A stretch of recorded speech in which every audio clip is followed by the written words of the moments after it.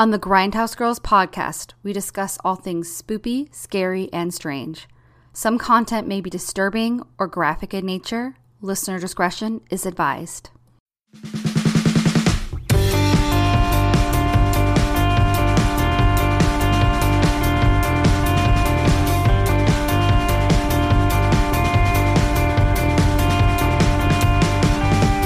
Hello, Grindhouse Girls friends and fam. A baby girl was born in 1946, shortly after the end of World War II. She is born to older parents. Her mother is 42 and her father is 46. She is their only child. Her father, a chemist of Czech Jewish origin, only survived because his job was considered valuable to the German war effort. He will later pass away in 1969 in a mental hospital.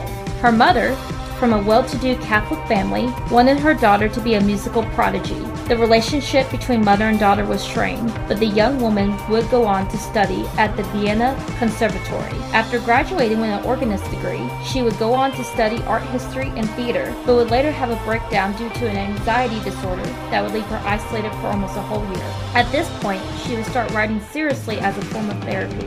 Years later, in her late 30s, she would also write about a woman in her late 30s, much like herself, and yet also so different. A piano teacher dominated by a mother who is both emotionally and sexually repressed. This novel, which would go on to be titled The Piano Teacher, would be suggested to filmmaker Michael Haneke to adapt with a few conditions, but one main condition: that actress Isabelle Huppert would be cast in the main role. After finding the story interesting because it was very psychological, and secondly, because it made extremely complex observations about society, he agreed to these conditions. The film adaptation went on to become a major critical success, winning multiple accolades, but most notably Best Actor, Best Actress, and the Grand Prix at Cannes Film Festival. Of course, we are talking about the 2001 film The Piano Teacher, based on the novel The Piano Teacher, written by Elfriede Jelinek and is streaming on HBO Max. So sit back and don't go sniffing those used tissues. This is the Grindhouse Girls podcast. Hey, I'm Katie. And hi there, I'm Brittany. And we are discussing The Piano Teacher, the erotic thriller. It is a very erotic thriller. It's very erotic. Yes. What was one of the taglines of this movie was like, it was perversion at its like dirtiest or something. And I was like, that is so not what this movie is about. And to me, like, I don't think it's about perversion. I think perversion is like, it's a result of other things going on. You know what I think is really, and I think it's really interesting too, because Elfriede literally made the comment in an interview I read. She said, she's like, Erica, the protagonist, she's like, Erica's not crazy. She's neurotic, but she's not crazy. And I'm like, I can get that. There's a lot of psychology and that goes into this, though. Like, a lot of psychology. There is. Oh, I'm sorry. I finally found, I knew I'd written down the tagline, I think in America, was perversion at its wicked best, which was probably to capitalize on some of the more sexual things in this movie. But I guess before... That sounds really weird. Yeah. Also, the German name of the book, which is actually The Piano Player, Die Klavierspielerin, or The Piano Player, which it's just a very long name. But before we go into that, I think we probably need to talk a little bit about the Oscars, because the Oscars were the other week, and we watched it live. Oh, yeah. So Sunday, so just the day before yesterday, if you can believe it. It feels like a lifetime ago, but it was this past Sunday. It's been a lot. Yeah. I mean, it was a record-breaking show in that, so Ariana DeBose was the first openly queer woman of color to win a acting award. She won for Best Supporting Actor for Anita and West Side Story. Troy Kotsur was the second deaf actor to ever win an acting award. And first male deaf actor. Yes. Which is cool. Yeah, because Marlene Maton plays his wife in Coda, and she was the very first in 1986 for Children of a Lesser God. So yeah, I thought that was really wicked cool to see. It was cool. Kenneth Branagh won for original screenplay for Belfast. Yes. He finally won 8 nominations later. He finally won. Yeah. I told you he was going to win screenplay. I think he was my pick. No, I think we both agreed on that. Yeah, I don't think we could really figure out. I was like, either he's going to win or there was another one that The Worst Person in the World. also wanted to win, but that's okay. Which didn't end up winning anything, which made me kind of sad. But Drive My Car did win Best International, and I really like Drive My Car, so that's cool. It's really, really cool. I think we agreed that Belfast would win the original, and then we both said the worst person in the world could also be that second place. So it was either going to be Belfast or worst person, but it was Belfast. And our girl, Jessica Chastain, finally won Best Actress, which she was my Best Actress. And we're not going to discuss the incident because the 3 people involved, if you saw it, you know what we're talking about. The 3 people involved seem to be moving past it. And I don't think, Brittany and I talked about it earlier, it's not really our lane to talk about that. But it did make it a very memorable night. And they were up, like, I think 56% in viewership from last year. But that's initial numbers. No, 56 is the initial numbers according to the Philip DeFranco show. But he said it's probably actually more because that's just their initial numbers. Okay, and I was reading an article that was 33% the next day. So I'm going to try to figure out which article said it was 33 because 56 is a lot. 33 is a lot. So that's really interesting. I did want to say that Coda as Best Picture was announced by Lady Gaga and the legend Liza Minnelli in a very beautiful moment. Gaga is a class act. I do have to say that. Well, she's like really close with Tony Bennett too, and he's struggling with Alzheimer's and he can't perform anymore. And I think she really I don't think Liza is struggling with so much dementia as just she's always had physical ailments. For several years. So I think it's just deterioration, unfortunately. Wasn't it a weird, and I could be wrong, Katie. I think it was, she almost died a couple years ago. It was something like a brain stroke or something to that nature. Yeah, she may have had a stroke. It left her in a wheelchair. I don't think it's called a brain stroke. It was something similar to aneurysm? That it's just, I don't know if it was an aneurysm. It was some kind of unusual thing I never heard of happening in a person before. But I think she is now in a wheelchair because of it. And at one moment, she said, I'm a little confused, and Lady Gaga goes, it's okay, I got you. And I was like, oh my God, it was sweet. It almost made me, I think, tear up a little bit because it was like, she said, the people, they love you. It's like so graceful. And I wish they actually had dedicated a little bit more time to Liza, but we did have a very upbeat in memoriam, which I thought was really kind of different and cool. Although they skipped Bob Saget. I didn't even notice that. I didn't notice it until later. I was like, what the hell? Wow. Yeah. Wow. That's weird. So, yeah. I'm a little bit ooh. I did like the upbeat and I liked the live performance. Not that Billie Eilish singing yesterday wasn't fine. I like Billie Eilish. She won an Academy Award. Good for her and Phineas. Right? That's her brother's name, right? I think that's right. Okay. Yeah. That feels right. I really like Billie Eilish. I think she's a really good artist, and I've been listening to Happier Than Ever. I really, really, really, really identify with that song a lot, so I really like it. And she's so young, but she's very talented, and she and Phineas seem to be really into the music and not so much into the fame, and I think that's probably why people really like her, is because she really is a musician. And yeah, sometimes when people are just trying to be famous, you can just see through it and you're like, oh, okay. But when they really love the music, you're like, this is why you're here. That's great. It was nice to have a more upbeat song, but it was a little distracting though, because they didn't focus on the screen as much, and they had people come over live, which when Bill Murray was talking about Ivan Reitman, I teared up, but then also, and when they were talking about Betty White too, but then at the same time, there were people in between going up that you kind of missed because of the performance. Yeah. So I kind of wish they had coordinated it a little bit better, or maybe done a dual screen shot or something so you could see it. And then again, they left Bob Saget out, which seemed really weird because he was a really big figure in television. I guess maybe because he's more television than movies. Oh, you know what? I could be wrong. Or do they have a cutoff for deaths? I don't think it's that, but wasn't there something, and you guys, I'm so sorry in advance, there's so much celebrity news, I don't always keep it straight in my head, but because of the way he passed away, they didn't want his autopsy to be revealed, and I wonder if it was something that the family asked for privacy.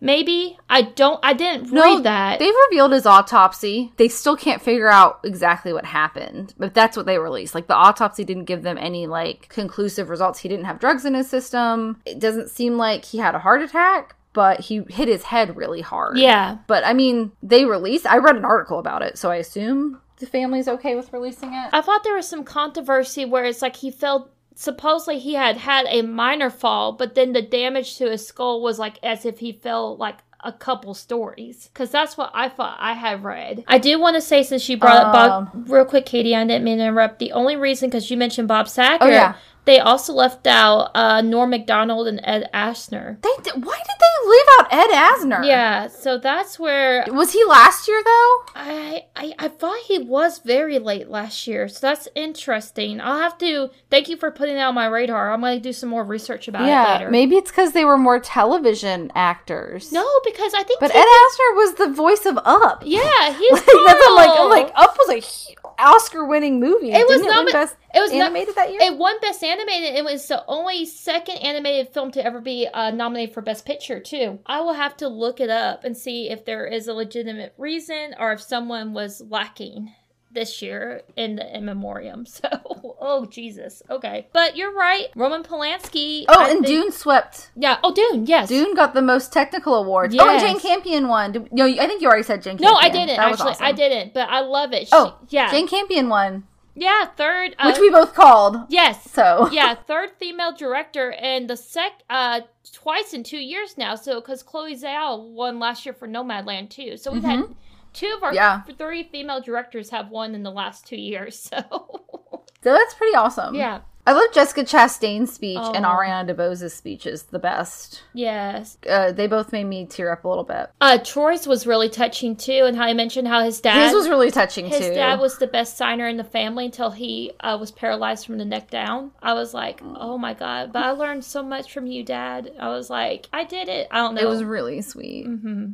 It was really sweet. Yeah. And, it was, I'm so glad he won. He did such a good job. I'm sad, and I wanted Andrew Garfield to win Best Actor, but I expected Will Smith to win. So, and people are like, oh, it's more of a lifetime achievement. But I didn't get to watch King Richard beforehand because I didn't realize how long it was, and I was going to start watching it, and I didn't have enough time to watch it before going to Brittany's to watch the Oscars. So I was like, well, I guess I'll watch it on HBO Max. It's still on, so I will eventually watch it. It is a good movie, and Aunjanue Ellis, who was also nominated, she is incredible in it, too. So, I mean, it's a good movie. But before we go on, I forgot to do housekeeping because I did mess up in our episode on the Oscars. I listened to it a couple of days ago when it came out, and Karen Olivo, who won the Tony Award for Anita on Broadway during the revival, who also was Vanessa in the original In the Heights, and also played, I can't remember which part, but she filled in for someone on Broadway for Hamilton. Ariana DeBose also was an ensemble person in Hamilton, which I did not know until recently. The Bullet! She's in the Bullet. But Karen Olivo, sometime between the last time I read about them and now, is non-binary, and they go by they, them pronouns, and I kept saying she. So I'm so sorry, Karen Olivo. I really like you as a performer, and I'm so sorry I didn't read your Wikipedia page before mentioning you, because I did not do that, and I am so sorry. And I was so embarrassed when I was listening to it, because I just started looking them up, and I was like, oh shit, I'm so sorry. But I guess we have to move on to The Piano Teacher. Yeah. So this was my pick. So my journey with Michael Haneke, which you can say Michelle, you can say Michael. He is a Austrian-German director who also makes movies in French and English because The Piano Teacher is in French. But I first was made familiar with his work in several years ago. The YouTube channel YourMovieSucks.org covered Caché, or Hidden, as like a underrated horror film. And I was very curious about it because it's about a couple who starts receiving videotapes of their own house and themselves. And they're like, who the fuck is watching us? So it's very creepy. It's very unsettling. And I found it at Second Charles and I ended up watching it. And there is one scene that just completely jaw drops me. But the whole film is just really well made. It has Juliette Binoche? That sounds Am I right. saying her last name right? That sounds right. From Chocolat. I love her. In it, she's probably I feel like she's the most famous. Her and Isabelle Huppert are probably the most famous French actresses of recent years. Like, people actually know who they are. But and May Cotillard, too. Yeah, she's also, yeah. I feel like she hasn't done as much stuff that I've seen recently, so maybe that's why she slipped my brain. But she is an Academy Award winner, so. But so I watched Caché, and I was like, oh, okay, this guy's awesome. And then I watched Funny Games, because it was on Criterion, and I was disturbed and blown away. And then I watched The Piano Teacher like soon after that. I think it was like might have been the same weekend. I feel like I mentioned it on the podcast. And this was like last year, and I was like, I loved this movie so much. It blew me away. And I said this when we did Coda, but coming from a classical music background growing up, because my voice teacher was a classically trained pianist, and she insisted that I sing classical music, and a lot of it was Schumann, which is a German composer that is talked about a lot in this, not as much as Schubert. So anyways, I love the music in this film. I love that it's diegetic, that there is like no music, there's no background music. He refuses to use orchestrations because he finds that it cheapens what's happening, and he doesn't want to manipulate his audience with music.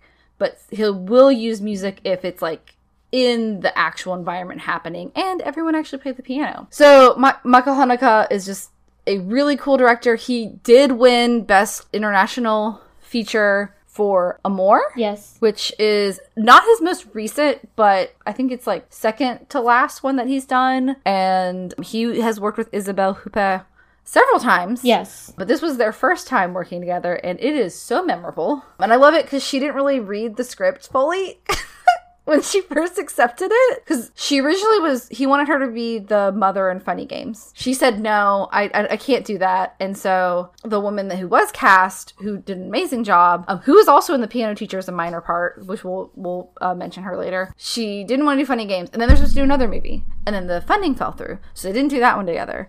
And then he was like, I cannot get this movie made if you are not in it. You have to be in it. And she said, okay. Because she read the script and she liked it, but she wasn't really, she didn't really read it until she was on the plane ride to Vienna. And then she was like, oh shit, I did not realize what this script entailed. But she was like, but it was too late, so because I'd already accepted it and I was on the plane. So that's how I ended up doing it. So I love this movie so much. I'm sorry, I'm talking about it a lot.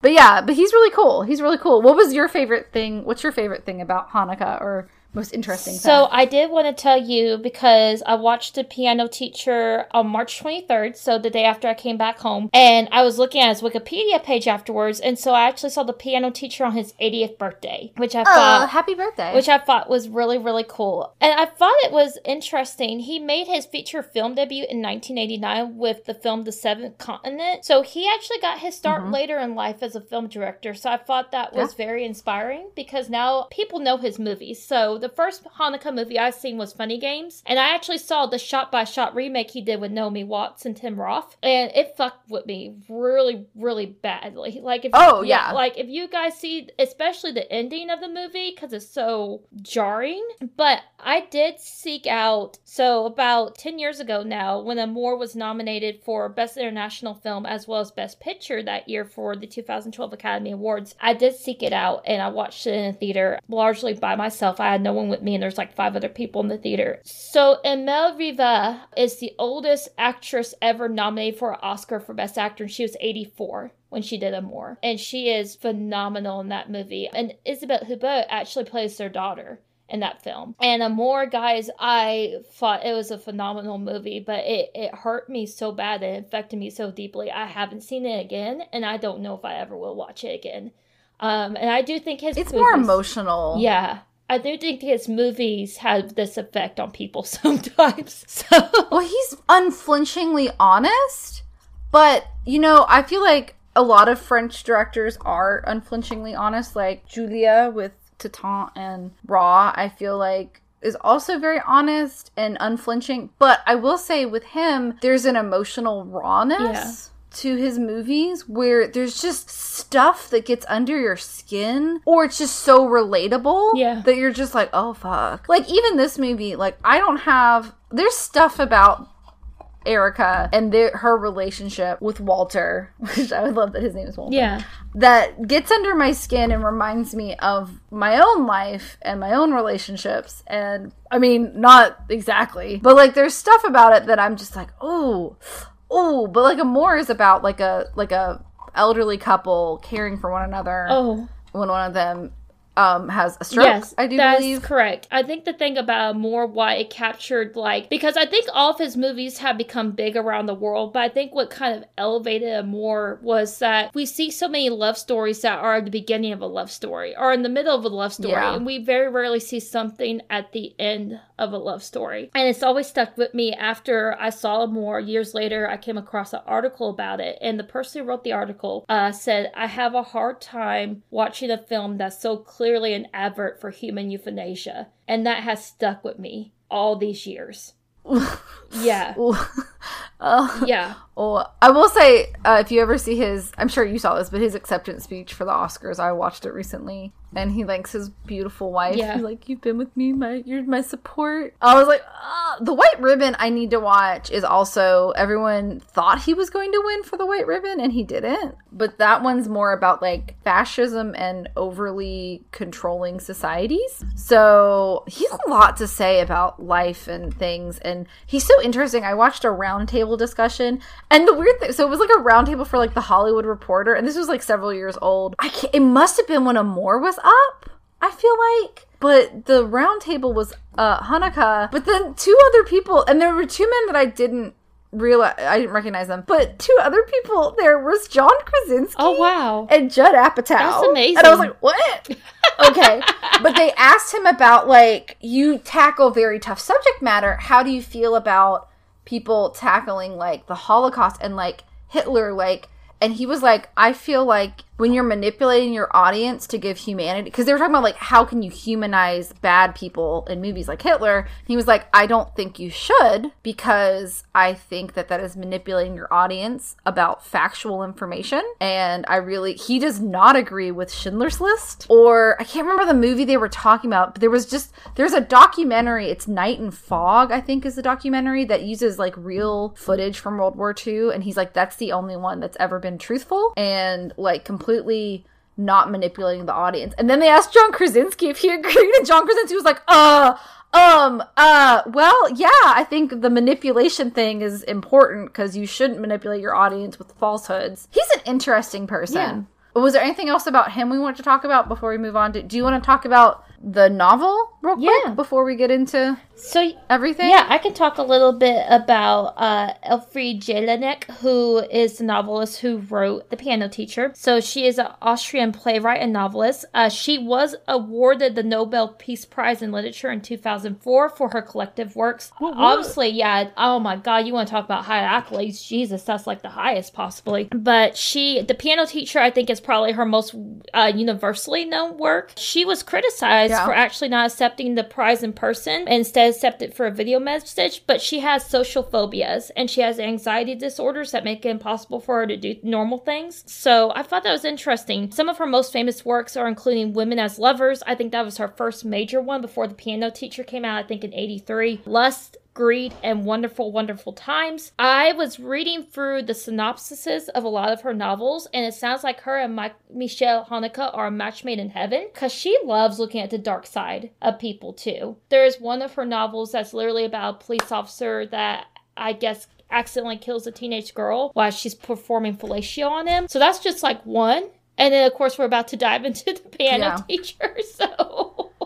Yes. Well, and it's interesting because she also has a lot of attention to detail, which I should have quoted this earlier, but just to tie her and Haneke together, when The Guardian was interviewing him about using music, he's like, the choice of music was one of the most enjoyable parts of making The Piano Teacher, but I have too much respect for music to simply throw it in my films.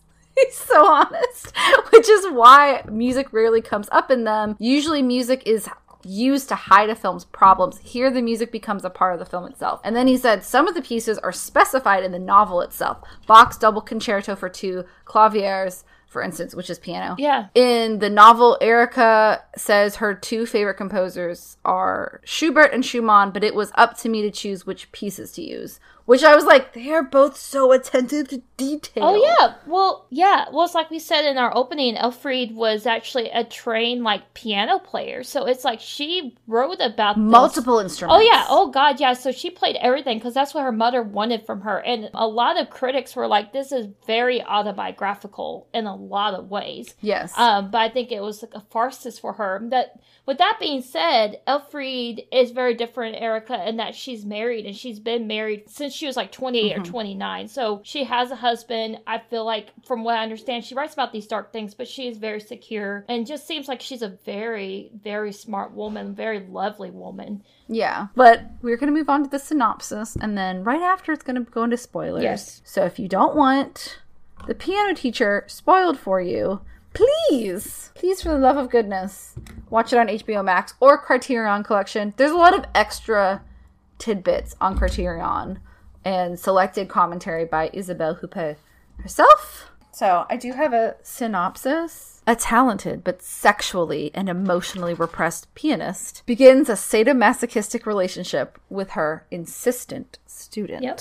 That's all I'm going to say. That's right. Because that's all you need to know. Yeah. We begin by meeting our main character, Erica Kohut, and she is played by Isabelle Huppert, who's a French actress. That's why you don't say the T at the end, but please tell me if I'm mispronouncing the H part, because I'm always, like, confused if I did. Yeah, and Isabelle is actually nominated for a record-breaking 16 César Awards, the César Awards being the National Film Award of France, so think about the Academy Awards, that's essentially what they are. She won 2. The New York Times ranked her second on its list of the greatest actors of the 21st century. Interesting enough, she is only behind Denzel Washington, so she is considered the greatest actress of the 21st century. A critic in that same article begged the question of her portrayal in The Piano Teacher.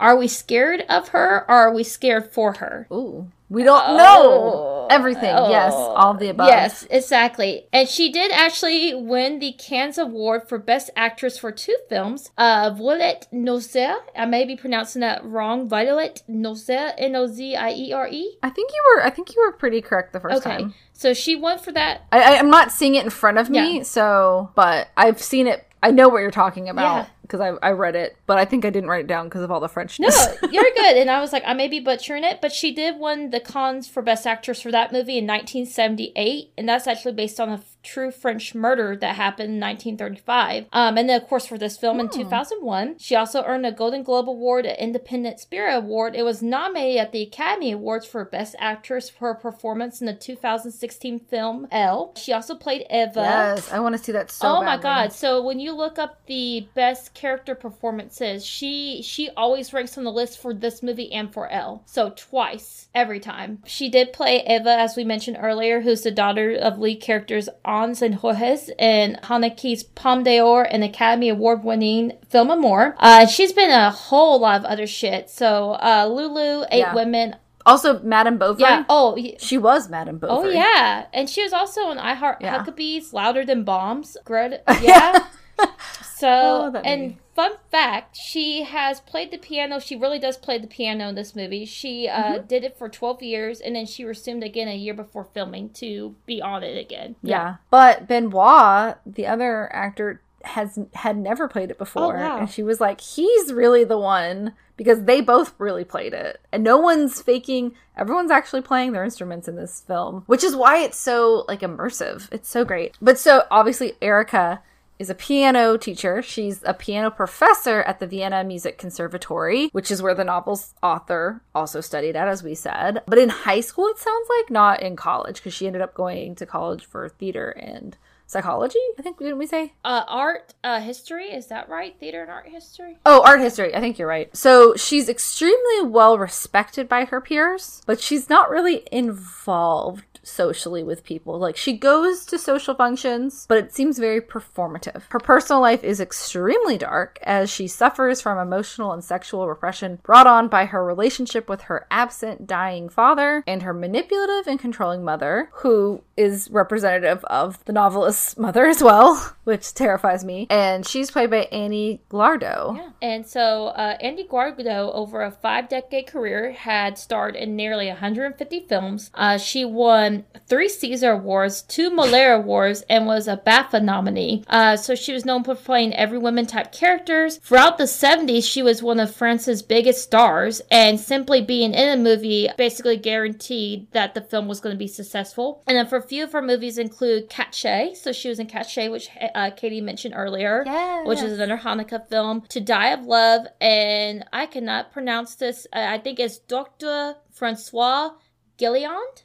So that was the movie that got her a lot of her awards. So yeah, a huge actress in France. But apparently in between those decades, her early decades, and this movie, she was like a poor person. That's all they said, like a peasant. That's what the word is. I'm sorry. I wasn't trying to say poor person. I was trying to say peasant in Les Mis, like the movie version of Les Miserables. So like she like had a lot of bit parts until this movie. So this was actually like him using her like, it was like almost a revitalization of her career, which is pretty cool. I think she has since passed away though. But yeah, so her mother is very controlling and they still live together, which that's not weird. But they also sleep in her parents' bed, even though Erica has her own room. Erica's room is more like an office, which is just kind of weird. I don't know. Like at a certain point, I would not sleep next to my mother. Yeah. In the same bed on a daily basis. Well, it feels like a control thing. And this movie, I'm sorry, guys, we should probably put like a warning, because you have to talk about things sexually very frankly with this film. So there's a lot of trauma in this movie too. It feels like, so she sleeps with her mom in bed, which feels like another way her mom controls even like any sexual desires, because you're not going to masturbate in bed next to your mom. Right. Well, and she also seems very childlike in a lot of ways. Yeah. But she's also like overly sexual. I mean, I don't know. What is overly sexual? I feel like sometimes, I don't think she's overly sexual. I think she's sexual and she's repressed in a socially acceptable way, because like again, like she can't even like masturbate in bed. That's so stupid. Like, I mean, she can't do that. She can't have men over to sleep with. She can't really explore her sexuality, and I don't know if she's ever been able to do that, frankly. It's insane. And I think that's a big part of her, because when you don't have any frame of reference for sex, but you see sex, which we'll go into that with her. One thing that she likes to do, which is there's a scene about it, a couple scenes, but she like will tell her mom she's going for a walk, but she actually goes to like an adult store and she watches pornography. And, like, it's like she has to go out to get sex. And, I mean, that's like when you're, like, in high school and you're, like, you live with your parents, but you want to make out with your boyfriend, but, like, you don't want your parents to walk in. So you're like, oh, let's go find, like, a place to park or something. Like, so awkward. And she's an adult! Yeah. Like, you shouldn't have to do that as an adult. Well, that's what I think is so troubling from the onset of this movie is she walks in, and she walks in later than her mother's expecting her. Her mother gets mad at her for buying a dress. Keep in mind, Erica is the breadwinner. Her mom doesn't work. There's no father around. Erica is the breadwinner, and her mom gets mad at her for spending her money the way she wants to. She destroys that dress. She lays hands on her, and then later, after they made up for emotional manipulation, when her mom's like, I can't believe you hit me, she's like crying. Later, she's like, I don't get why she slapped her. Yeah. Oh, no, she did rip her hair out. Yeah. It does get pretty. Yeah. It's like the first scene, It's guys. like within the first 6 minutes of the movie. It's within the first 6-7 minutes of the movie, you see all this happen. Terrifying. And then as they lay in bed together, she comments, the woman is hardly wearing any makeup. She looks completely natural. And her mom still's like, I think you wear too makeup for someone of your standing. So everything she does is criticized. Like, you see everything she does is criticized. I don't think she wants to be at home. And it's just, I think the wandering around is like, that's why she goes out and does stuff. Because, and the thing is, like, it is perfectly normal to live with your parent, especially if your parent is elderly. There's nothing wrong with that. But there has to be an independence. Yeah. I never have officially moved back in with my parents since moving out for college. But, like, between, like, apartments and my house, like, I did live with them for a few weeks. But, like, they would check in with me to make sure I wasn't, like, you know, lying on the side of the road, like, or something terrible had happened to me.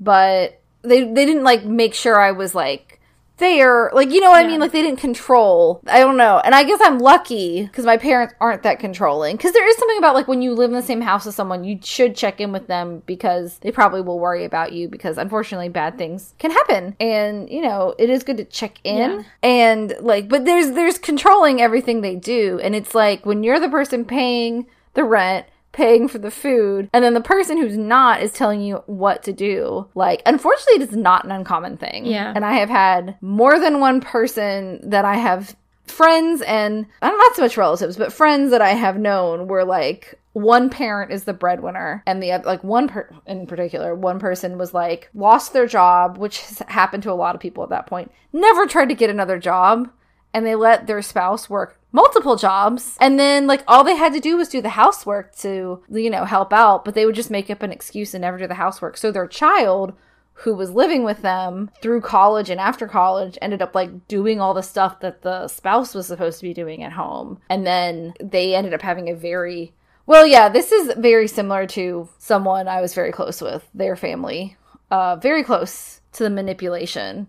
So I'm glad I haven't had it firsthand. Yeah. But watching someone get manipulated by an abusive parent is the saddest fucking, most heartbreaking thing to watch. So anyways, it's very, very toxic from the get-go. But then you also see, because she's a piano teacher, obviously, like the title, because she feels inferior because of her mother, she makes her students feel inferior so she can feel superior at work. So yes. She's very no-nonsense. She's very, very hard on her students. But she's also hard on herself. It's interesting. Like, her psychology is so interesting. So she is asked to perform at a home concert for the prestigious Blonsky family. And one of the people there becomes absolutely enraptured by her performance, and that is the young engineering student, Walter Klemmer, who's played by Benoit Magimel?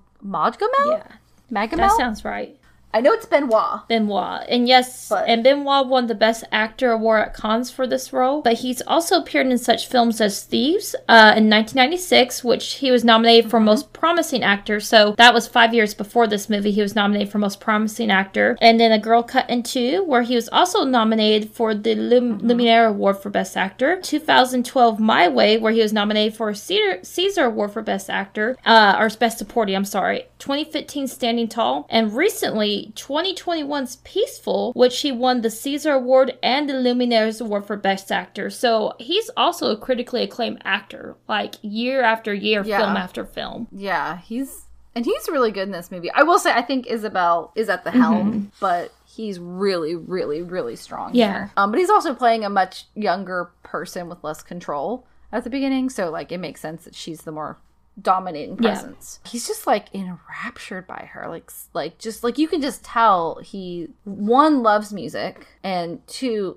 is falling in love with Erica. And they start talking, and they both express a shared love of Schubert and Schumann, who are Erica's favorite composers. And then he ends up playing the piano. And he's pretty darn good. Yeah. You know, of course, she has to take her mother with her, and her mother does some weird thing where she, like, makes her put on her sweater immediately, and it's like... Yeah. Okay. And I believe this is when...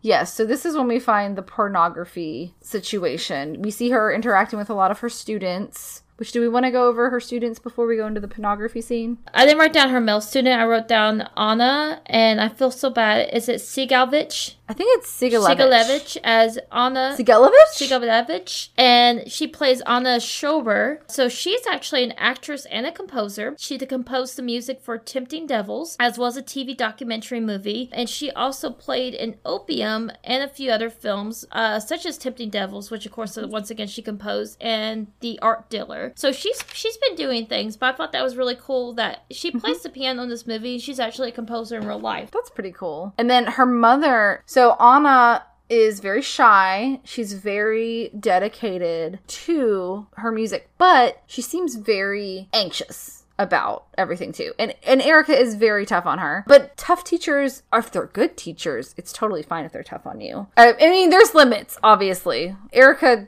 goes beyond those limits, but we've all had tough teachers. But so she has this mother, played by Suzanne Lothar, who is a German actress who was in Funny Games. Yeah. And her mother is also very controlling, very obsessed with her daughter being successful. So she also, I did want to say with Suzanne, so you're right, she was in Funny Games, and she was also in Haneka's The White Ribbon and The Castle, which was also, so she was a frequent Haneka collaborator. And I thought, I'm not going to get too much into this, but I did think this was interesting, and I was going to ask you a little bit of your hot take. So I was reading she passed away in 2012, and it was not confirmed how she passed away, but Haneka did confirm it was suicide on the Criterion release of Funny Games. Yeah. And I thought if they didn't release it, why he chose to do that. I mean, obviously he was close with her. They were a freaking collaborator. I just thought it was an interesting thing to mention that on an auto commentary. So I know her husband died around the same time, like a year or two before she died. And it does seem like... I think I've read it was the day before his 5th anniversary. Yes. So it seems like she didn't want to have life without him. I mean, it seems very, like, inferred that that's probably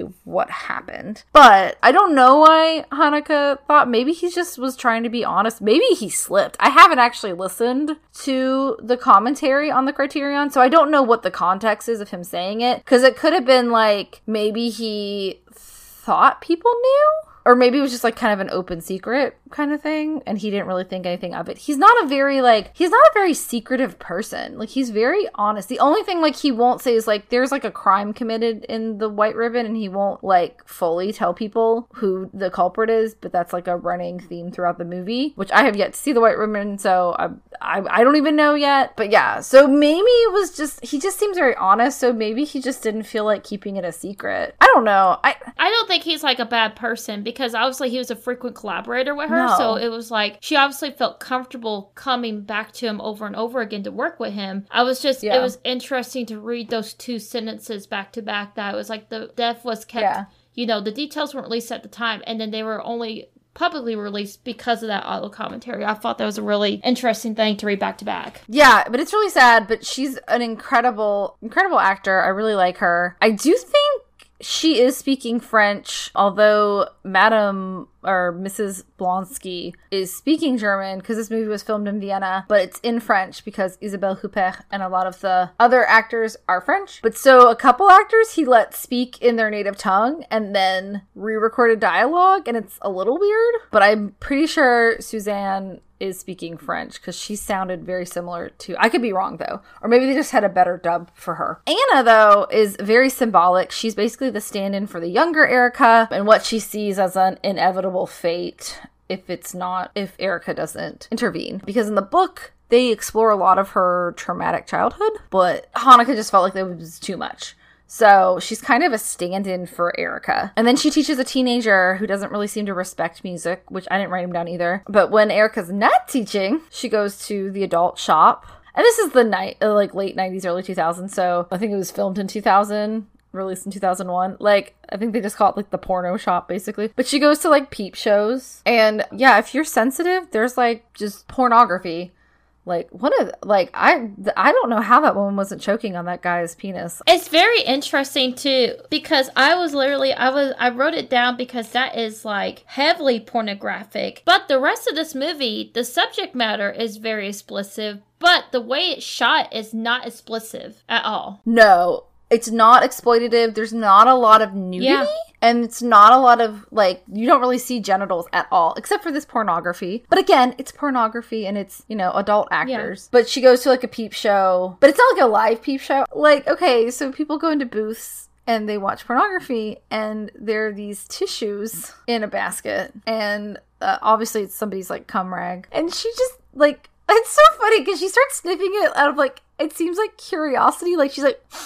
oh, just a little whiff, and then she like inhales that sucker. Yeah. And I was just, we were talking about this earlier, I was like, I would not feel like the smell of cum is that exotic of a scent, but maybe if you've never gotten to like have a sex life, maybe she just really likes that. Wouldn't be my choice of perfume though. There's a lot of like, I feel like maybe we should have given a bigger trigger warning. There's a lot of sex, there's a lot of violence, and there's a lot of trauma. So if any of that sounds bad, stop listening now. Anyways, and she sees one of her pupils at one of the scenes when she goes to the shop, and like she calls like, she calls him out on it, and then, like, he comes to his lesson, and she's, like, being a bitch to him, and she's like, you're a pig, all your friends are dirty pigs. He's like, I'm so sorry. She's like, why are you apologizing? Because you're a pig? Because your friends are dirty little pigs? Yeah. And she's like, I'm gonna tell your mother. And it's terrifying! I was like, man. But she also, an important thing to know is, like, she has a lot of self-hatred, and she does practice self-mutilation, and there's a very interesting scene after she meets Walter. And I do want to say the self-mutilation scene, which was probably one of the hardest scenes for me in this movie, is she cuts herself over a bathtub.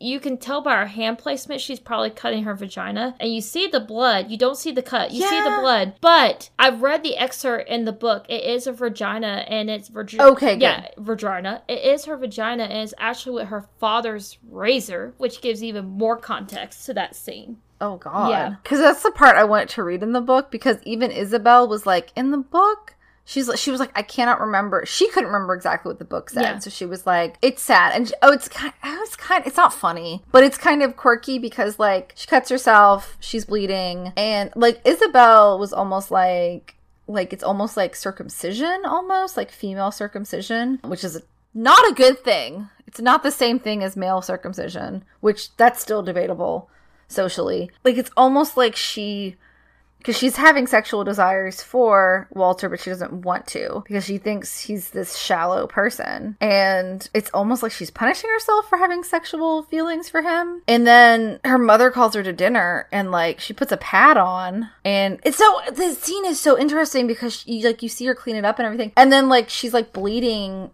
so profusely that it's, like, down her leg, and her mom's like, oh, are you okay? See, and I thought this moment was that she was being a masochist, that she was kind of deriving pleasure from her pain, and also maybe because people who self-mutilate, the common thing is that they think it's releasing something out of them, like it's releasing, like, maybe something bad out of them, or with her, it's like, it's a release of some form, and if she's not being released for orgasm, it's a different form of release for her. But she doesn't like that she's falling in love with him because it's relinquishing control, and her whole life, like, some people just don't feel like they've had control over their whole life, and a lot of people who haven't had control over most of their life will exert control in healthy and unhealthy ways. But I feel like if you're, like, trying to control your life by, like, only wearing the color green or self-mutilation, it's probably not a healthy thing. There's varying degrees of it, but you probably need to go to therapy and talk through it. But yeah, I mean, I think both can be said.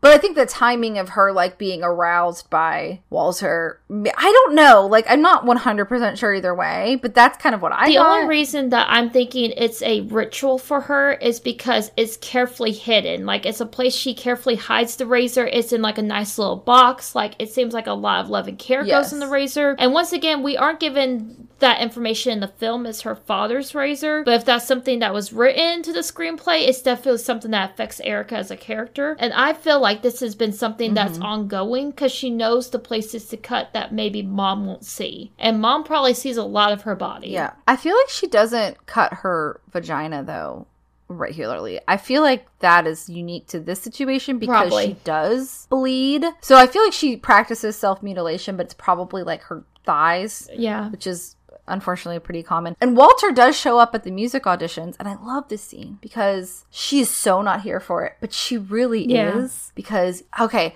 so here's the thing about Isabelle Huppert and she said that Haneke was, like, yelling at her, kind of like what to do, but like while Walter was playing in the actual scene, because she was like what my initial thought would to be moved by the music, because the music is so moving and beautiful. But he's like, but no, you have to be resisting the music because you don't want it. And so, like, you can see, like, the tension in her hand, like she's, like, grabbing her skirt, and it's not overt, it's very subtle. But you can tell that she's, like, trying not to be as attracted or turned on, whatever the phrase you want to use, to him, especially him playing music that she loves. She sees it as a weakness within herself, which is not cool for her mental health, but she's trying very hard not to. But she's also very curious. Yeah. But the thing that Isabel kept saying was that she has a fear that he is a shallow person, and he's more about seduction than love. And she wants love. She doesn't want just seduction. But her biggest fear is that he's all into the seduction and not about love. And she's really looking for someone that she can share her deep, dark secrets with and share her love with, which I found very interesting. At least that's what Isabelle Huppert is trying to express, which I find super interesting. Yeah. And she's very indifferent to him. Everyone else is like, oh my god, he's so great. And it's like an engineering student trying to be a music student. Yeah, so they kind of start a sexual cat and mouse. And Walter, like, basically their first lesson is like, I want your attention. And she's like, you're a stupid boy. And she points out about, and this is I'll stop talking after I talk about Schumann and Schubert, but she points out how Schumann and Schubert both had mental illness, and they're both of their favorite composers. And Schumann, actually, he died in an asylum. He put himself in the asylum because he had a lot of anxiety and just awful mental health issues, and they didn't really have mental health back then. They didn't have help for that. And his wife wasn't allowed to visit him until like right before he died. But Brahms, I believe it was Brahms, was kind of a go-between because they both taught him. And when he was young, she kind of kept she kept her family together through her compositions and her performances while he was in the asylum. And that's when she really became more well-known, before she was like co-composing with her husband, which I think is important to Erika because she's keeping her family together with her music as well. And she's the breadwinner like Clara Schumann was, even though Robert Schumann, I think, is who she's actually referring to. But Schubert, he most likely had syphilis, and they treated syphilis with mercury, which causes brain damage. So he died of like late stage syphilis, but also his mental health state was made worse by taking mercury. But basically, the next important scene, I think, unless I'm skipping something, is the rehearsal scene. So Walter comes to watch this rehearsal scene, and Anna's practicing with a singer, but Anna arrives late, and I feel so bad for her at this point because the singer and Erika both give her shit, and she looks away and she's like, I had diarrhea, and because she's obviously so fucking nervous, and Erika's like, look, you have to have we've all been there, girl. You have to have nerves of steel. So later, Erika sees Walter, and he's just being kind to Anna before she does her performance. And so she leaves the recital. Which I think he's doing it for Erika. He's trying to make her a little jealous, yeah. No, I think he's trying to help. Oh, you think he's trying to help? I think he's genuinely trying to, like, suck up to her at this point. Because she has more control at this point. I have a different feeling of Walter as a character. I think in the beginning, he genuinely wants her attention. And he thinks that that's what he wants. But I think his intentions do change at some point. I think he's a very, like, typical young man in that he's wanting something because he can't have it yet.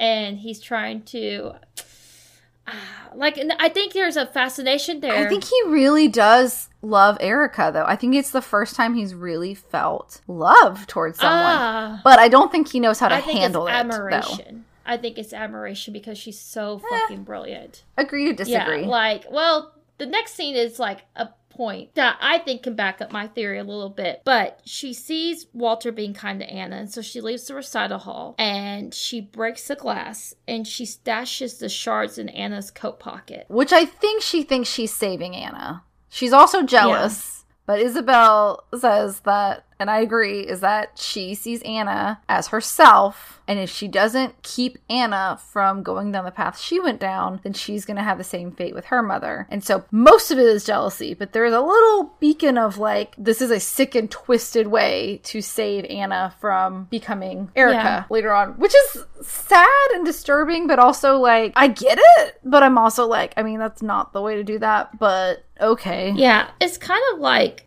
there's so many layers and so many, it's like, I could see Isabelle saying that and I can agree with that, but then this scene is kind of where there's all these different things going on, and I'm not quite sure because of that. So when Anna's screams are heard, Erika immediately runs to the bathroom. She tells Walter, she's like, I can't deal with blood, you be the hero. But which is the funniest fucking thing ever, because she does deal with blood all the time.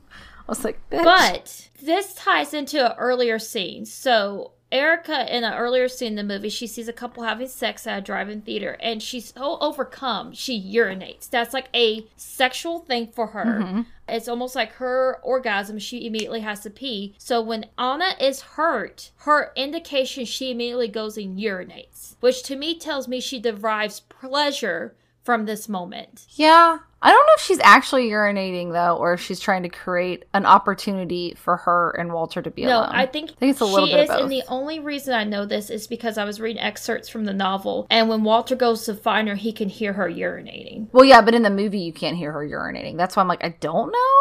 If that, I don't know. I think it is. I don't know.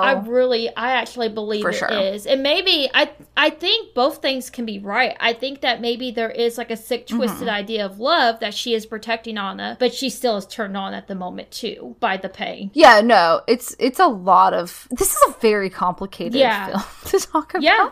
Just why this episode will probably be a little bit long, but hopefully not crazy long. Yeah. But this is that scene, it's on all the posters, where Walter follows Erica into the bathroom, locks the door, and climbs over the bathroom stall and unlocks it. I was like, all right. It's very impressive. They're very tall stalls. But he also plays hockey, so you know he's tough. And they start to embrace and kiss in a very traditional way. But then Erica starts giving him a hand job and a blow job. But then she insists that he can't move. He can't say anything. He can't touch her. And he's trying to be very traditional with love. And she, as we find out later, she wants to exert control. Yeah. But here's the thing. Erica wants to exert control. But she also desires to be the submissive in a BDSM relationship, which usually submissives do have control. But the way she wants Walter to act is taking her control away, which is not how BDSM works. Isn't this sadomasochism? And also, well, BDSM is bondage, domination, sadomasochism. Oh, wait, I don't know what the D is. The sadomasochism part, though, is somebody that it's like they are getting off on the idea. But this is where it gets complicated because she's wanting to control. That's what I'm saying. I don't think she understands how that relationship works because she's never been able to explore it before. And this is 50 Shades of Grey makes this mistake too. Sorry. Where the dominatrix, the dominant is in charge. But that's not really how those, and I don't, this is from me reading stuff, because when 50 Shades of Grey came out, people were like, this is not how BDSM works. People who actually have that lifestyle. And the person who is submissive has the control because they're the person who's getting punished. But I don't think Erica understands that. I think she's got this fantasy of it's almost too realistic in her brain. She's trying to do what, because BDSM isn't real. I mean, it happens, but it's not like you're really submissive to a dominant person. It's a relationship and there is power, but you are supposed to be equal because that's the only way you're not going to hurt the other person emotionally or physically. You have to be on even footing. Even if one person's punishing the other person, blah, blah, blah, you still are even footing in a relationship. At least that's my understanding. Erica almost wants it to be what they're playing at because it is it's like a bedroom play. And I don't think she understands because she hasn't had that experience and she's always wanted it. So she's fantasized and she's maybe made it too complicated in her head or not really thought about the functionality because she wants to be dominated is what she says, but she also wants to control him. And it's very confusing and I don't think she knows what she wants. I think it makes sense though because she does want to be dominated, but there's a series of steps that she wants to make sure it happens in that way, how it's her series of steps in her brain. So it's yes, I want to be dominated, but I want this to happen, followed by this, followed by this. So she's in control of what's happening when it's happening while still being dominated. Or she thinks she's in control. But this is also the scene where I feel like we see Walter change a little bit, which is another complicated thing about this film, because it could be argued that he's just frustrated in the moment. But to me, there seems to be a change in his romantic attitude once he starts to not get his way. So he gets really frustrated and he kind of is you can't do this to a man. You can't leave a man hanging like this. So it's almost once she begins the act, she tries to assert control. She stops. He gets upset and is well, you can't just stop now. It's the first kind of, I see a switch in him in this moment. A little bit. I don't really see the switch until a little later. I think he's just being a college-aged man at this part, but I can see that too. But it is kind of funny because she's don't put your penis away, and opens the door before she lets him finish. And then she's like, okay, now you can. But yeah, it's a very like, who's going to have control over the situation? Is it going to be Walter? Is it going to be her? And she tells him that she's going to give him a letter or maybe a phone call, or maybe like she's trying to keep him guessing. And that letter will tell you what you can do to me, basically. And she does eventually give him the letter. Okay, she stalked him to a hockey rink earlier, and now he follows her home to her house. And I was like, you know what? That's kind of cute, actually, that they stalk each other, because only one, like, it seems like they're both equally obsessed with each other. It's not cute. It's not a healthy relationship, but I was like, at least they're on even footing, I guess. Because they're obsessed with each other. It's not love, it's obsession. And it's infatuation. Yeah. Yes. So he follows her home. Her mom, so Erica locks her bedroom door, which isn't really a bedroom for her, and she has to put a dresser in front of her door, guys. And her mom still tries to get in. It's so fucking weird. And Walter starts reading the letter. Yeah, which I do want to say right before this, because he follows her home, like you said, and she specifically is like, did you read my letter? And he's like, I'm not interested in letters. And which is the one thing she asked him to do. But he does read it in front of her. He's so dismissive about it at this point. This is where I see him turn. Because, so her letter has very specific and explicit directions that she really desires a rape fantasy. Yeah. But hers is very violent and explicit directions leave like even what to do with her mother, which is okay. Which disturbs me that her mother has to be a part of her sexual fantasy, because her mother has ingrained herself so much into Erica's life that she can't even have a sexual fantasy that doesn't involve her mother, which makes me so sad for Erica. Yeah. And Walter, like, at one point he reads the letter and he's like disgusted by it, but then he like just grabs her boob and starts like massaging it, like, now's the time to do that, because obviously he's used to, I guess, girls just being seduced easily. I don't know. He's one of those dudes, and Erica does not want that, and that's what she's afraid he is. But she's also really attracted to him, and they do have things in common, so she's trying to put up with it. But anyways, he ends up leaving, and then this might be the worst scene for me, surprisingly. She's been completely abandoned. The first person she's really come clean about. She's even showed him her box of like instruments, like rope and handcuffs and stuff. Also, her father dies off screen, which they just mentioned that once, but that's also adding to her mental state. But her and her mother are in bed, and so Erica okay, so a lot of people have been like, oh, she just goes fucking crazy. I don't think that's it. I think Erica put herself out there, let herself fall in love with somebody, opened herself up to someone for the first time for real, maybe ever, and he's repulsed by her. He abandons her, and she cannot handle it, and she doesn't have coping mechanisms, and she lashes out at the only body in the room because she wants love, and that's her mother, and she jumps on top of her mother and starts like kissing her and touching her. It's not like she's seducing her, though. It's very like violent and clumsy, and there's a thing about, like Isabel said, like the way they got this scene right was there's a weird thing going on with her elbows where they look like chicken wings, and like she was like, that's when Hanukkah said, we have it. And obviously these two actresses aren't really in a relationship. I mean, they're not really related, but it's always weird to see incest, but it's not supposed to be incest shock. I think a lot of people say that. I think, honestly, her mother and her relationship is very complicated. I also think that it's also a bit of a warm body situation.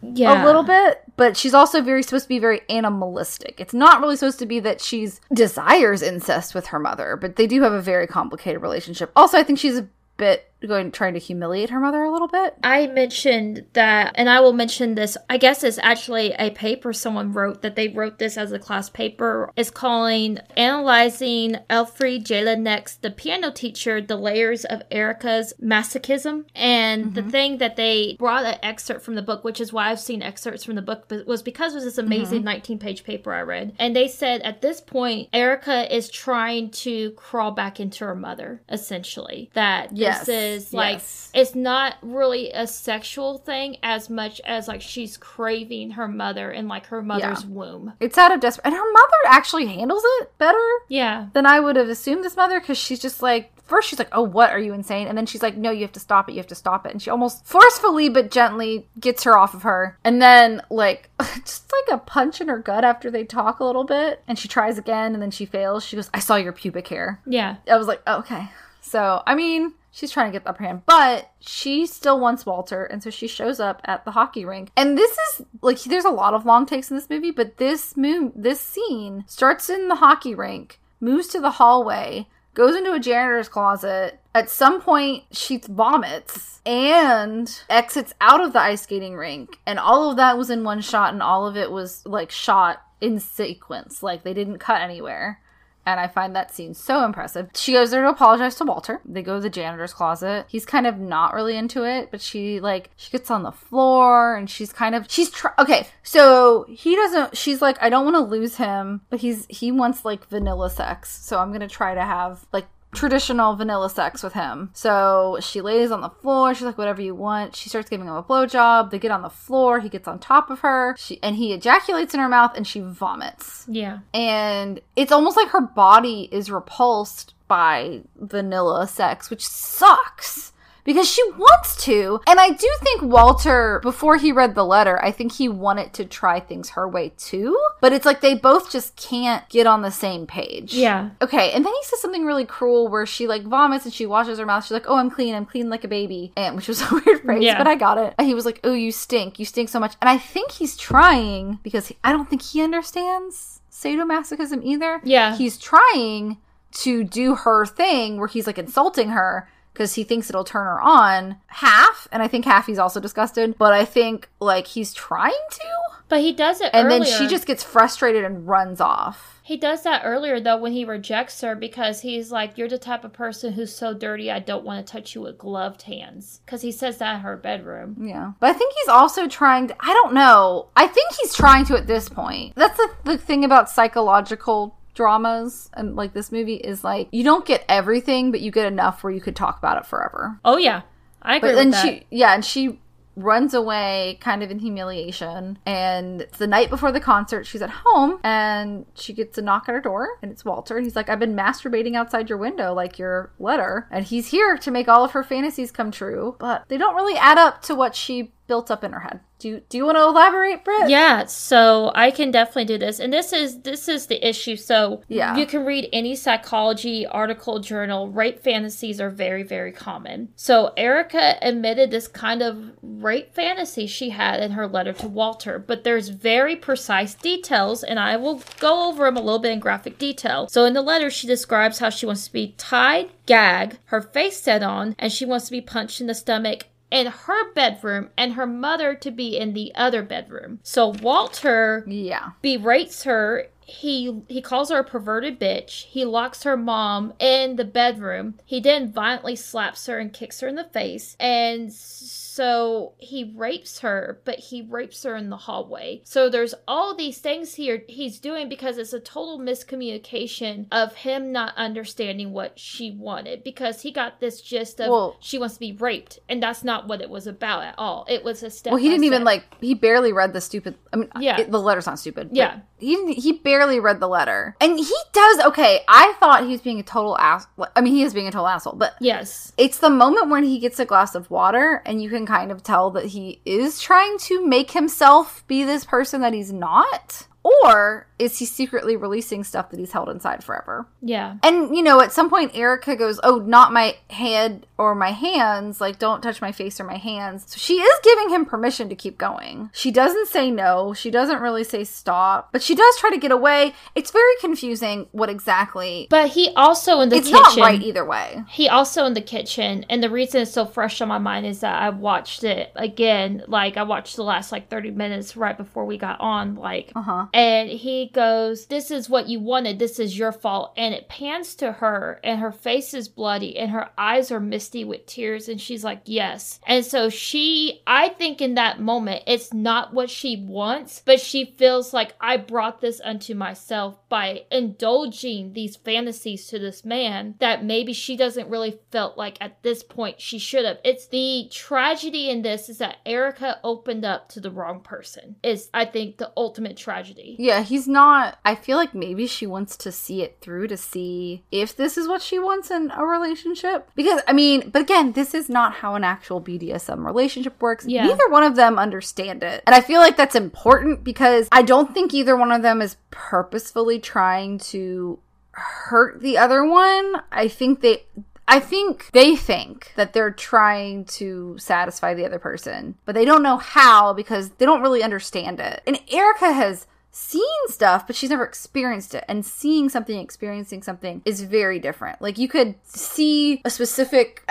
Oh, okay, here's a really good... It's a funny, just to lighten it up. That 70s show, there's that episode where Eric goes and sees a porn show and there's some kind of ice cube trick. I don't know what the trick was because they don't show it because it was cable TV. It was regular TV. But like, he tries to do it to Donna and it freaks her out because he doesn't like ask her permission first. It's like that. You can see something, but you don't know how your body's going to react or what you're actually going to like until you try it. So like, I think Erica's also super disappointed because she really thought this was going to be her like ultimate fantasy, and it's definitely not what she thought it was, because I don't know. Maybe she's felt pain because she does give herself pain, but she's controlling the pain. Yeah. It's very different when somebody else hits you. And I think that's what the whole issue is that it's a lack of control, that Walter doesn't really do what she wants in the steps that she wanted. She's not in control of the situation because she doesn't know what he's going to do next during the entire thing. Yeah. And it's the other thing is like, so he eventually like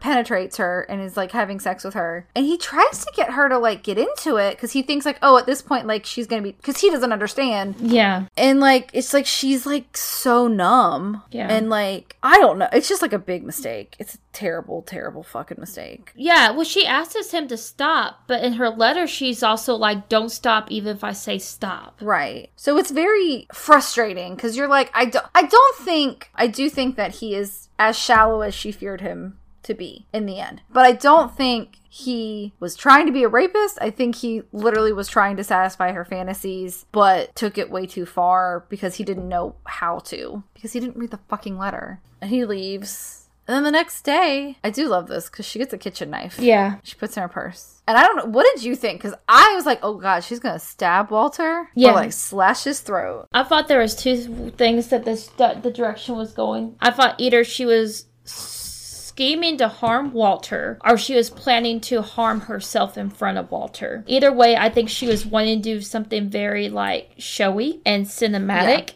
And once again, she has these ideas in her head that she's playing. She's making Billboard big, and she has something planned, but we really don't know what it is. I don't think her plan goes to her specifications. So she's there. She's in the concert hall with her mom. She sees Anna and her mom, and she's like, "Oh, go ahead without me." And she's like standing in the shadows, like waiting. It's like, what is she gonna do?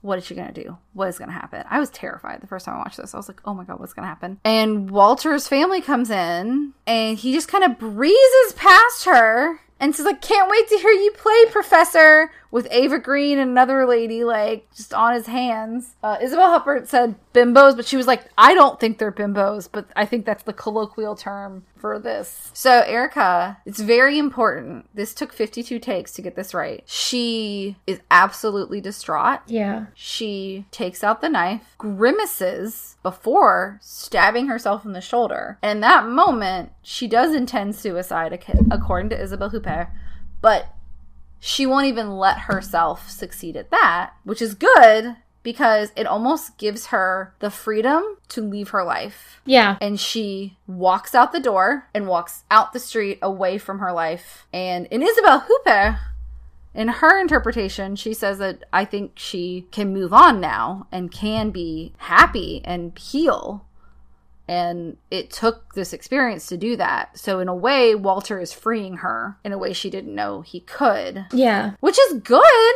But then it's like the way she had to be freed is so messed up. And I don't know if you felt this way. It's powerful. But when you see the blood form on her shirt, it almost looks like in the shape of a heart to me. I always think that. Like, I watched it twice and it looks like the blood forms a heart. But I agree with that. It was a blood bag. So... Yeah. They had to keep changing shirts and blood bags. And she had chainmail underneath. Yeah. So she had a knife. Yeah. She stabbed a blood bag. And there was chainmail underneath the blood bag, underneath her shirt. Wow. Which I'm glad maybe that's why she had such a basic top.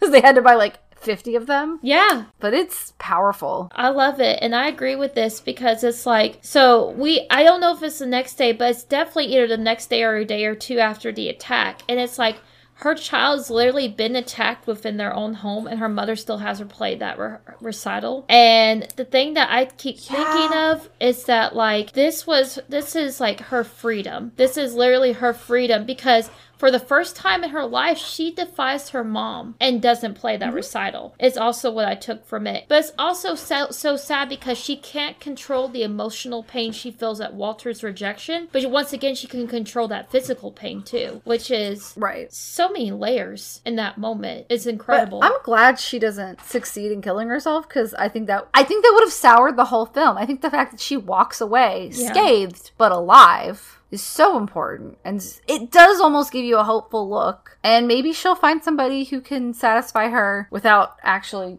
terribly hurting her. Yeah. She might have a chance at love and life and happiness and independence.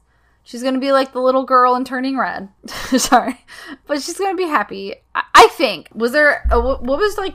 Did you have any pros or cons we haven't already mentioned? No, I think the majority of the pros is that, I mean, once again, no matter how we feel, if we loved it, if we hate it, I mean, it is general knowledge, if you love film, that this is like the best character study ever on film. That's been said over and over again in many movie articles. It's amazing. And it's a very powerful piece. It's a very moving piece. I think it would deeply affect anyone who watched it. The only thing is that I think it would deeply affect people in different ways depending on how they interpret it. And I will say the one con is if you don't really have any kind of understanding of sexuality or psychology, you may just think this is a really, really weird, harmful movie. If you just didn't know anything. Yeah. I would not blame anyone who does not want to deal with the graphic nature of this film. Although I don't feel like it's so graphic as honest. Yeah. Much like Titane. But I do think it is very graphic. And especially sexuality, you can't really get around it. But again, it is filmed in a way that honestly is not overly graphically sexual. It's just there's a lot of violence associated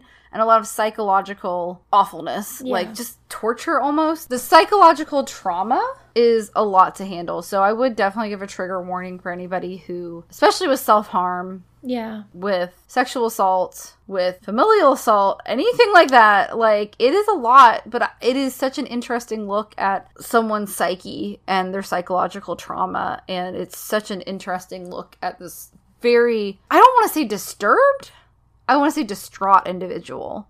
Because, I do think, in the weirdest way possible, this experience does help her process trauma that she has not processed for a very long time. It's almost cathartic. But I don't like that that's what it is.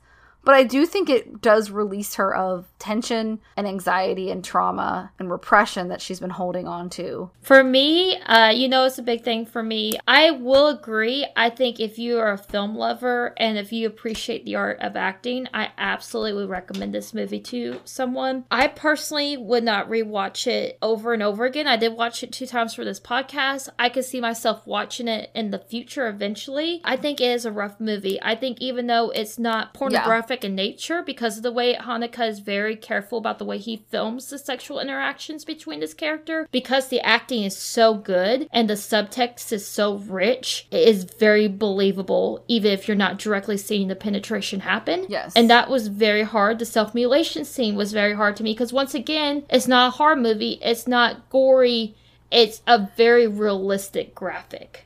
It's disturbing. Yeah. It's disturbing. But, we gotta watch the out there ones. Did you have ratings for this one? I did. So, Brittany personal rating, I gave it 8.5. It's a great movie, I think. Once again, Haba is incredible. The acting is incredible. I really like the direction. I think it's really the rewatchability factor is probably why I didn't give it closer to a 9. If you're a film lover, I would absolutely recommend this movie. I unfortunately cannot recommend it to just anybody, though. I did 9 out of 10. I almost did 9.5 out of 10, and then I was like, the rewatchability kept me from giving it like a 9.5. It's so good, and there's so much to talk about. And I don't know. Yeah. It's almost like Parasite, where there's just so much to talk about. But Parasite's much more enjoyable. But I just love watching this movie. And the more I hear Isabelle Huppert talk about it, the more I'm just like, God, it's such a fucking good movie. But did you have a Grindhouse Girls rating for it too? I did, yeah. So I rated it T for tears, tissues, and the twilight of the mind. Oh, okay. Yep. I like the tissues being stuck in there. Mm-hmm. Absolutely. I did rated S for shattered glass and shattered psyches. Oh, I like both of them for different reasons. I almost did Schubert, Schumann, and Shattered Glass, but I thought it was too long. I like them both for different reasons, so... But next week, Britt gets to pick. I do. So, yeah. That's officially concludes our episode on The Piano Teacher. Once again, please watch it on HBO Max or the Criterion channel. Yes. It's a great movie if you guys love character performances or just really psychological kind of get inside your brain type films. But since it is my pick, we are going to do the 2015 movie We Are Still Here, which features the lovely hard goddess Barbara Crampton. So yeah, and it's a shorter little movie. It's an hour and 24 minutes. Mm-hmm. We watched it a couple months ago though, and I was actually pretty scared during this movie. Oh, good. It's been one on my list for a long time. I haven't actually watched it yet, so I'm excited. So, We Are Still Here is on Amazon Prime. And maybe also Tubi, you said? Yeah, I think that's, according to mine, it's on Tubi too. Okay, so you can watch it several places. Mm-hmm. Tubi's completely free too. That's a great place to watch them. Yeah. That's exciting.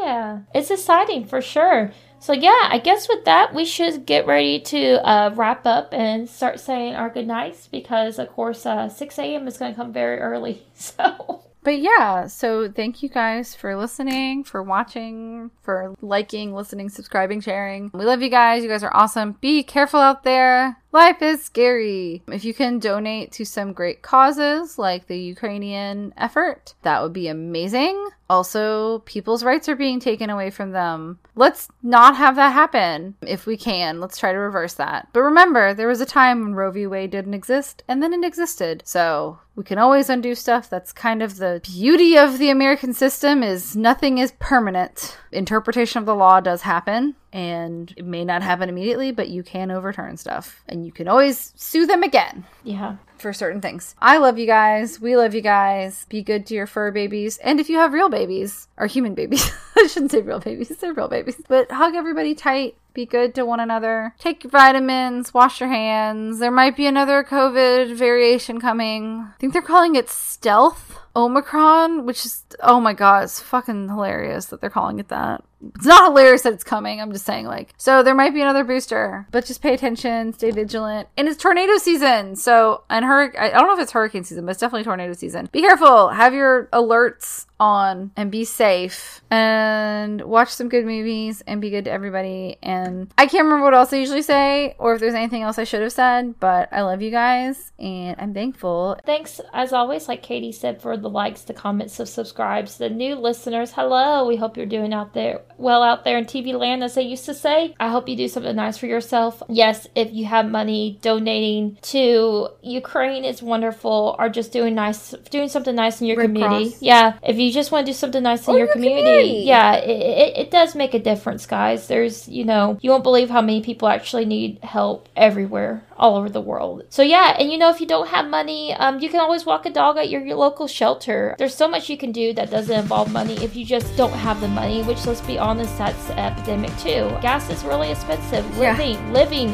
food, groceries, it's really expensive. So we get it. Just be kind. That's why I always say kindness is free. At the end of the day, just be kind to one another. Take care of yourselves and each other. Do something nice for yourself today. If it's a bubble bath, if it's singing your favorite song, give yourself a mental break. So yeah, guys, we love you. Here's a reminder, drink your water. And as always, we just look forward to seeing you next time.